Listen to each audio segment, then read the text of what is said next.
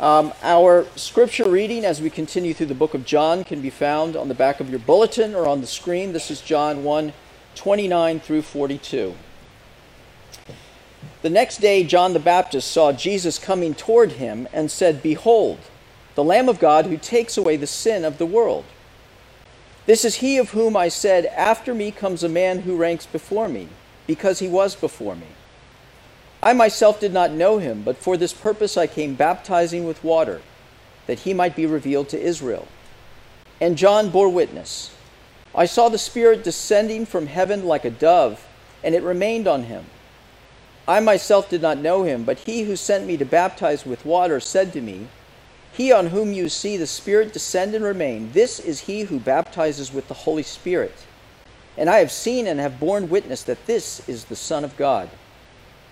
The next day again, John was standing with two of his disciples, and he looked at Jesus as he walked by and said, 'Behold, the Lamb of God.'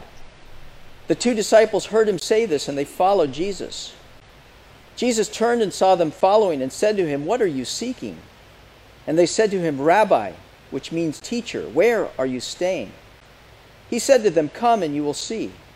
So they came and saw where he was staying, and they stayed with him that day, for it was about the 10th hour.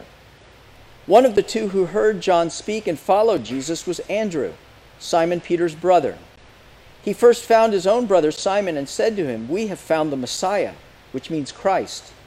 He brought him to Jesus. Jesus looked at him and said, 'You are Simon, the son of John.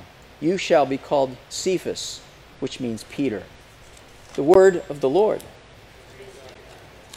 Well, if you don't know me, my name is Carlos Rodriguez. I'm the pastor of Redeemer, and my name Carlos, I was looking up the meaning of my name, and my name Carlos is derived from Charles, which comes from the German Karl, which means free man. And so my name is Carlos, and I'm a free man. Okay? I actually was looking into the meaning of different names. And this is some, we all have these names, but where do they come from? They all came from somewhere. So Mary, for instance, is a New Testament form of the name Miriam, which means drop of the sea. So if you are Mary, you are literally as small as a drop of the sea. John is from the Hebrew name Johanan, which means God is gracious. Robert comes from the Germanic name, which combines bright and famous. So if you are Robert, you are both bright and famous. Congratulations. Michael means who is like God, and I like this one the most, Barbara, which is Greek for foreign woman. So if your name is Barbara, you are simply, from now on, known as foreign woman. This passage that we're going to look at is about names. They're names that are used. Specifically, this main name called the Lamb of God. John the Baptist looks at Jesus and says, "Behold, the Lamb of God." It's very interesting that this is the first thing that Jesus is called as he begins his public ministry. John could have said, "Behold, the King of Kings and the Lord of Lords. Behold, the Alpha and Omega," or the Lion of Judah, but instead he said, "Behold, the Lamb of God who takes away the sins of the world." What does it mean that we are to know him first and foremost as the Lamb of God? But there's another name used in this passage, and that is Cephas. We see that Simon is renamed to Cephas or Peter. Jesus takes this person and gives him a new name. What is the significance of that for us today? Names bring meaning. And we cannot know Jesus unless we know him as the Lamb. But if you do know him, he wants to give you a new name, a true name, a name that describes who you are. These disciples, they heard the name Lamb of God, and they followed Jesus. So who is it that you are following? For Jesus can only be known if he is known as the Lamb. Well, we're going to look at three specific points in this sermon. Number one, we're going to look at this, what we call John's identification. John the Baptist's identification as the Lamb of God. Why did he call him that? Number two, we're going to look at the disciples' response. How they responded when they heard this term. And then finally, we're going to look at Jesus' response to the disciples. So let's begin by looking at John's identification of Jesus. In verse 29, it says, "The next day John saw Jesus coming toward him and said, 'Behold, the Lamb of God who takes away the sin of the world.'"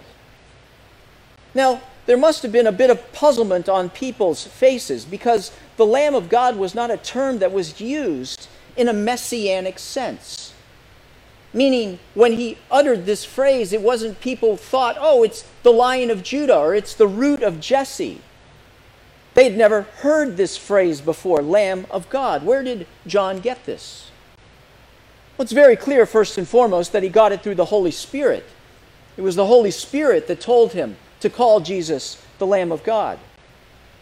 But it's very clear in the Old Testament, as you look at the Old Testament, that the Lamb of God is prefigured and figured in many important stories. For instance, in the Passover, if you'll remember, in Exodus 12, Moses calls all the elders of Israel and says to them, "Go and select lambs for yourself, and kill the Passover lamb, and take the blood and put it on the door.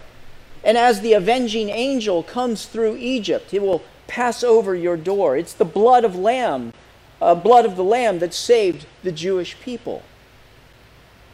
Also, we see the lamb shown in Genesis 22:2, in the story of Abraham and Isaac. Remember how God says to Abraham, "Take your son, your one and only son Isaac, and take him to the region of Moriah and sacrifice him there as a burnt offering." And Abraham, who was crushed because he loved his son, obeyed the Lord nevertheless and took his son. And as Isaac was walking with Abraham carrying the wood, knowing that there was an offering to be placed, he said to his father, "Here is the wood, and we're going to this place, but where is the lamb?" "God will provide the lamb, my son." And as he reached out and grabbed his knife to kill his son, there, trapped in the thicket, was a ram. And the lamb was sacrificed instead, and the child was saved. One of the most prominent passages about the Messiah is Isaiah 53, where it says that surely he has borne our griefs and carried our sorrows. Yet we esteemed him stricken, smitten by God, and afflicted.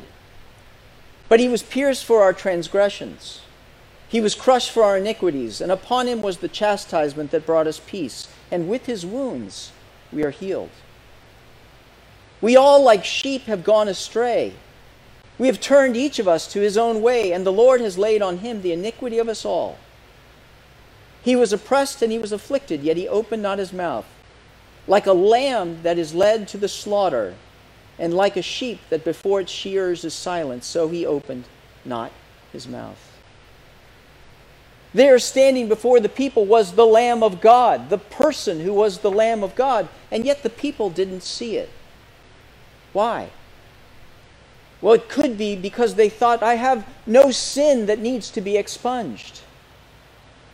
We always tend to look at other people's issues, don't we? And their problems and their sins that they have committed. But rarely do we look in the mirror and look at ourselves and acknowledge the fact that I too am a sinner that needs forgiveness. Perhaps it's because if they saw the Son of God, they wouldn't expect that the Son of God would be one who would come to take away sin, especially our sin. But this is precisely the reason why Jesus came. This is why he's called the Lamb of God. Because he came to stand in our stead, to stand in our steps, to take the sin that we should have taken. Now, how was it that John knew that Jesus was the one? It was the presence of the Holy Spirit. John says in verse 31, "I myself did not know him, but for this purpose I came baptizing, that he might be revealed to Israel." And John bore witness. "I saw the Spirit descend from heaven like a dove, and it remained on him. I myself did not know him, but he who sent me to baptize with water said to me, 'He on whom you see the Spirit descend and remain, this is he who baptizes with the Holy Spirit.'" See, John the Baptist has baptized Jesus, and he's seen the Spirit come down and remain on Jesus. And there's great significance that the Spirit has come to remain on Jesus, because the Spirit is the life giver. right? Remember the beginning of the Bible, that in the beginning there was God, and the Spirit of God hovered over the waters, ready to create, and God spoke, and the Spirit worked, and life sprung into being. The Spirit is the giver of life, but the Spirit is also the power of God. We see in the Old Testament these great figures of the Bible when the Spirit would come upon them. David and Saul and Samson. Remember Samson, when the Spirit of God came upon Samson and he took a lion and he ripped it apart like it was a small goat. The Spirit of God is power. The Spirit of God is the revelation of God. It brings the revelation of God. All of those prophets that would speak from the Lord, it was by the Spirit that came and revealed to them what to say. And finally, the Spirit of God brings the presence of God. Remember in 2 Chronicles 7:1, when Solomon dedicates the temple, and as he prays, the Spirit of God descends upon the temple, and the glory of the Lord fills the temple. And none can enter because the presence of God is there and is present. All of these things are occurring as Jesus is being baptized, and the Holy Spirit is descending upon him. That prophecy in the book of Joel that the coming of the Messiah would be accompanied by the Holy Spirit is being fulfilled. In Acts 2:17, and in the last day it shall be, God declares, that I will pour out my Spirit on all flesh, and your sons and daughters shall prophesy, and your young men shall see visions, and your old men shall dream dreams. But you see, the Spirit of God descended upon Jesus, and it remained on him. Notice that twice it uses these words, that it remains on him. In the Old Testament, the Spirit would come, and then it would depart from the various people after either they had sinned or the Spirit had done its work. But this Spirit comes to remain on Jesus Christ. Indeed, the early church preached in Acts 10:38, that God anointed Jesus of Nazareth with the Holy Spirit and power. Why did the Spirit come and remain on Jesus as the Lamb of God? Because Jesus was the one who was to be the giver of the Holy Spirit. He was to baptize people with the Holy Spirit, to bring life where there is death, to bring holiness where there's guiltiness. Jesus, on John 7:37, on the last day of one of the Jewish feasts, Jesus stood up and cried out, "If anyone thirsts, let him come to me and drink. Whoever believes in me, as the Spirit has said, out of his heart will flow rivers of living water." Now this he said about the Spirit, whom those who believed in him were to receive. All of this is to say that Jesus is the giver of life. John finishes by saying in verse 34, "I have seen and bore witness that this is the Son of God." John's work is complete. What I'm trying to tell you is that if we want to know Jesus, if we want to experience the life that comes through forgiveness from the Lamb of God, we must know him as the Lamb of God who takes away sin. Each one of us has a deep need of forgiveness. We need forgiveness from others, but ultimately we need forgiveness from God. He is the only one who can set us free. I don't know if you know the name Gary Ridgway or not. It's a name that will live in infamy because Gary Ridgway was an American serial killer. In fact, the most prolific American serial killer, I can't say that, known as the Green River Murderer. He snuffed out the lives of at least 48 women in the state of Washington. Most of the women he killed were prostitutes or young runaways. And in 2003, he was sentenced to life in prison. How he did not get the death penalty, I do not know, after pleading guilty. And as relative after relative addressed Ridgway in court, he appeared emotionless.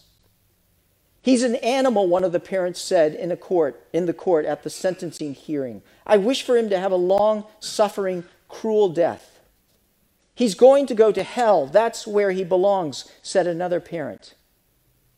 One family member after another wished a painful death on Ridgway and assured the killer that an eternity in hell awaited him. After the group of relatives uttered their wishes upon him, one Christian father, Robert Rule, got his turn.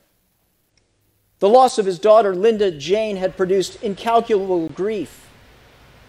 But Rule told the hearing and Mr. Ridgway, "There are people here who hate you. I am not one of them," Rule said. "You made it difficult to live up to what I believe and what God says to do, and that is to forgive. You are forgiven." While listening to that speech, Gary Ridgway, the hardened and angry killer, broke down and wept. Forgiveness, it appeared, was not something he was prepared for. Calling him a monster, that was what he was anticipating, but forgiveness, probably not in a million years.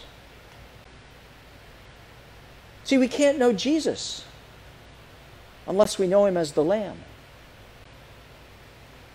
So how do you know him? A great teacher? Sure. A great political leader? A great social reformer? Or do I recognize that in my life I have sin that needs to be taken away? Have I come face to face with myself as a sinner, one who does not obey God, one who needs forgiveness? For Jesus has the power to take away your sin and mine, to pronounce from the very lips of God, "I don't hate you. I forgive you. You are a free man." So call upon Jesus as the Lamb of God. For first and foremost, that is who he is to us. For Jesus can only be known if he is known as the Lamb. Well, let's look at the disciples' response to hearing this from John the Baptist. Verse 35, the next day again John was standing with two of his disciples. And he looked at Jesus as he walked by and said, "Behold the Lamb of God." The two disciples heard him say this, and they followed Jesus. See, they heard what John was saying. They were disciples of John, and they followed Jesus. And as they're following him, Jesus turns around and says, "What are you seeking?" And they say to him, "Rabbi, where are you staying?" Now, what is it that they're asking him? They're asking much more than, "Hey, where's the house? What's your address?" They call him teacher or rabbi.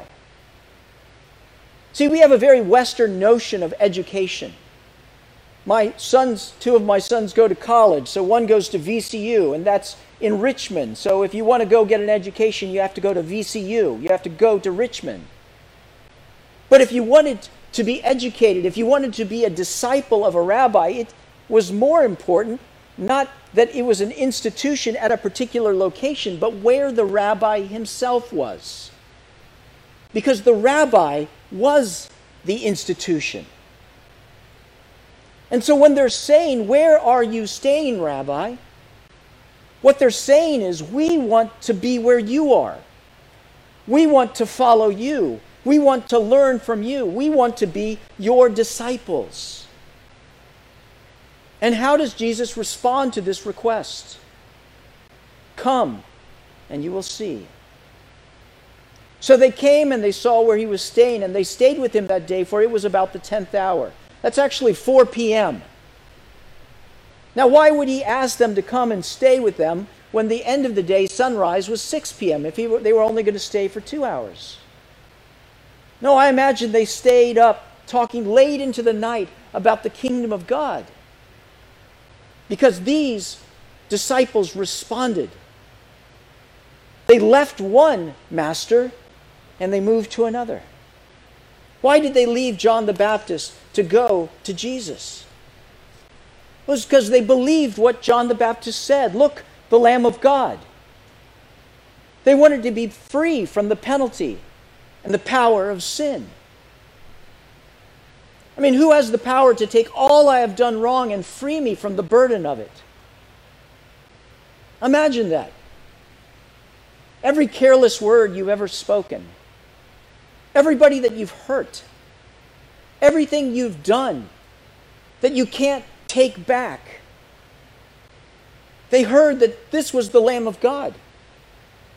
He's the Lamb of God. Because every sin is ultimately against God. It's only God who can proclaim and pronounce forgiveness on a person. And what we need is forgiveness. They wanted to be free from the power and penalty of sin. But they also wanted life. They're not that different from us, you know. The Holy Spirit has come and remained on Jesus. They, like us, are looking for life that lasts. And the world says if you have enough possessions, if you accomplish enough, if you get a good enough reputation, then you will have life. But the longer you live on this planet, you realize that that is one big fat lie. That all of those things will fade. But Jesus said, I came that you might have life and have it to the full. Remember Jesus with the woman at the well? We're going to be preaching on that very soon. This woman who comes, who's had 5 husbands, and the husband she has now is not her husband. Looking for life in all the wrong places. Jesus says to her, if anyone drinks the water that I give them, they will never thirst. Indeed, this water will become in them a spring, welling up to eternal life.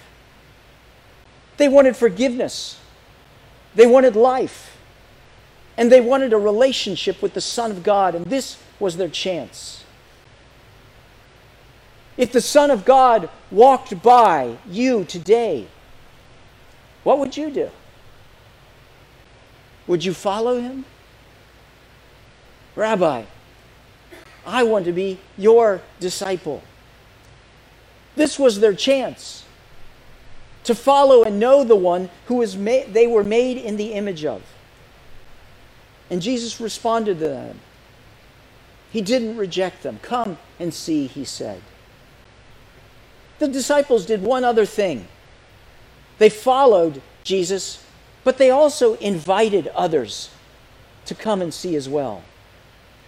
Verse 40, one of the 2 who heard John speak and followed Jesus was Andrew, Simon Peter's brother. He first found his own brother, Simon, and said to him, we have found the Messiah, and he brought him to Jesus. Why did Andrew do that? He couldn't keep his excitement to himself. See, Christians are bringers and sharers. And our message is the same one as Andrew had.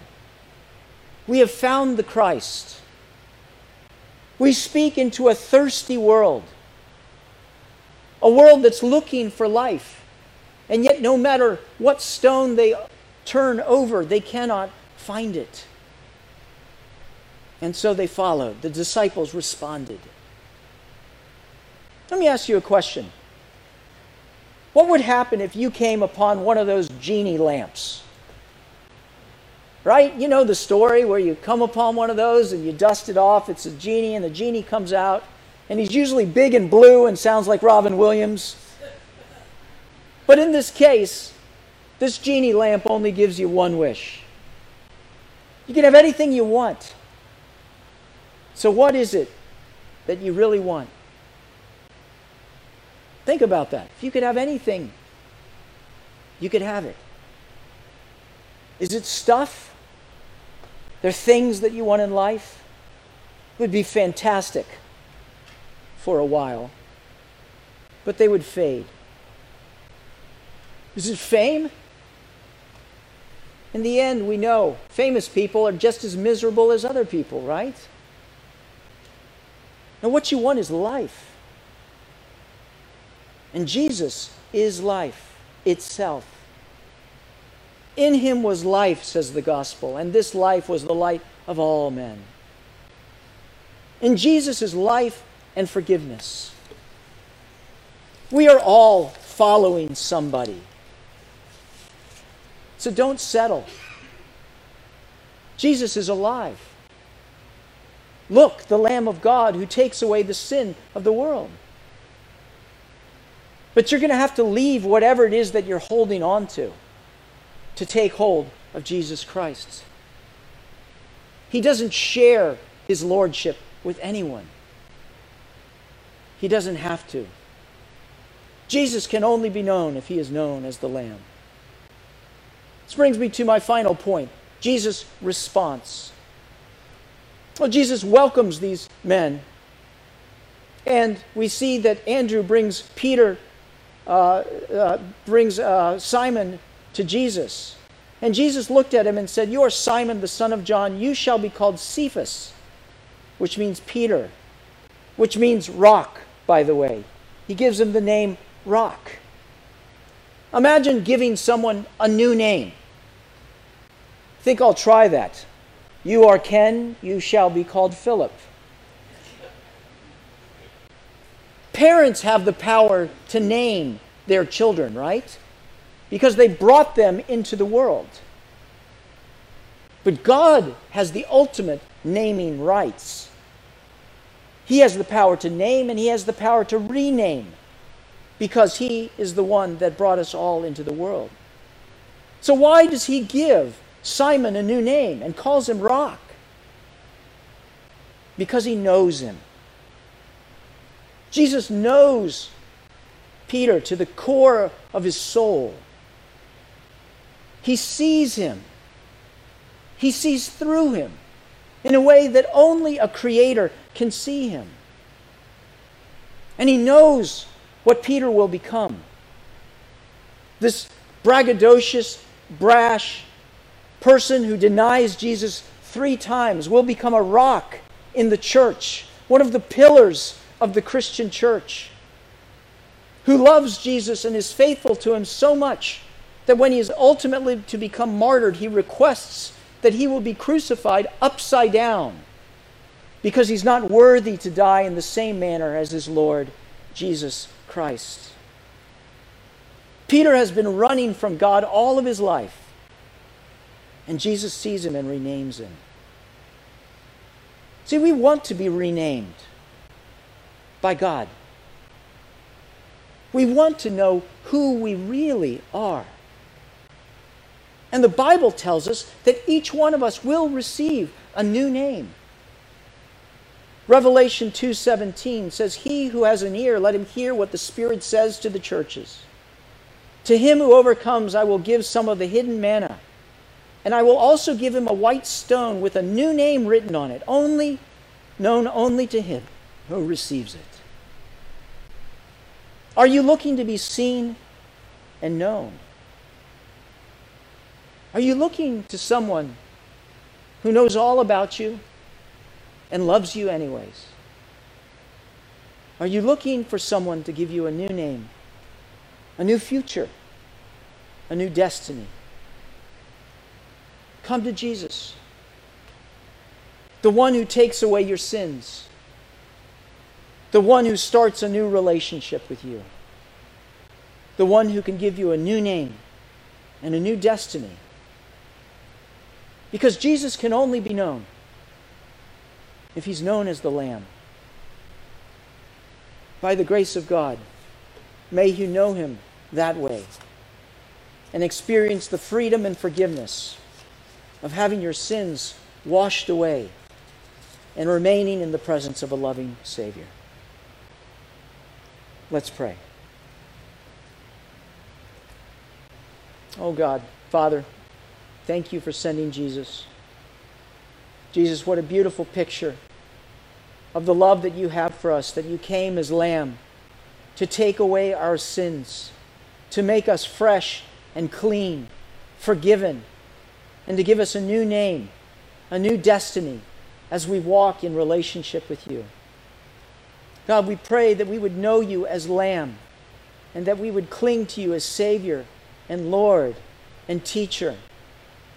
And we would experience the freedom and forgiveness that comes with being your people. We pray all of this in the name of Jesus Christ. Amen. Now we enter into our time of worship through offering. Through the age of COVID, we are not passing a plate, an offering plate. Rather, we have left it out in the foyer. If you wish to give an offering to this church, you may do so on the way out after the service. If you're new to Redeemer, don't feel compelled in any way to give. We're just glad that you're here. We're glad you're here with us today. Let me go ahead and pray for the offering. God, we pray that you would use this offering to build up and strengthen your church, that the gospel might be preached, that there might be more mercy and more justice in this world, and that your body might be built up. We pray all of these things in Christ's name.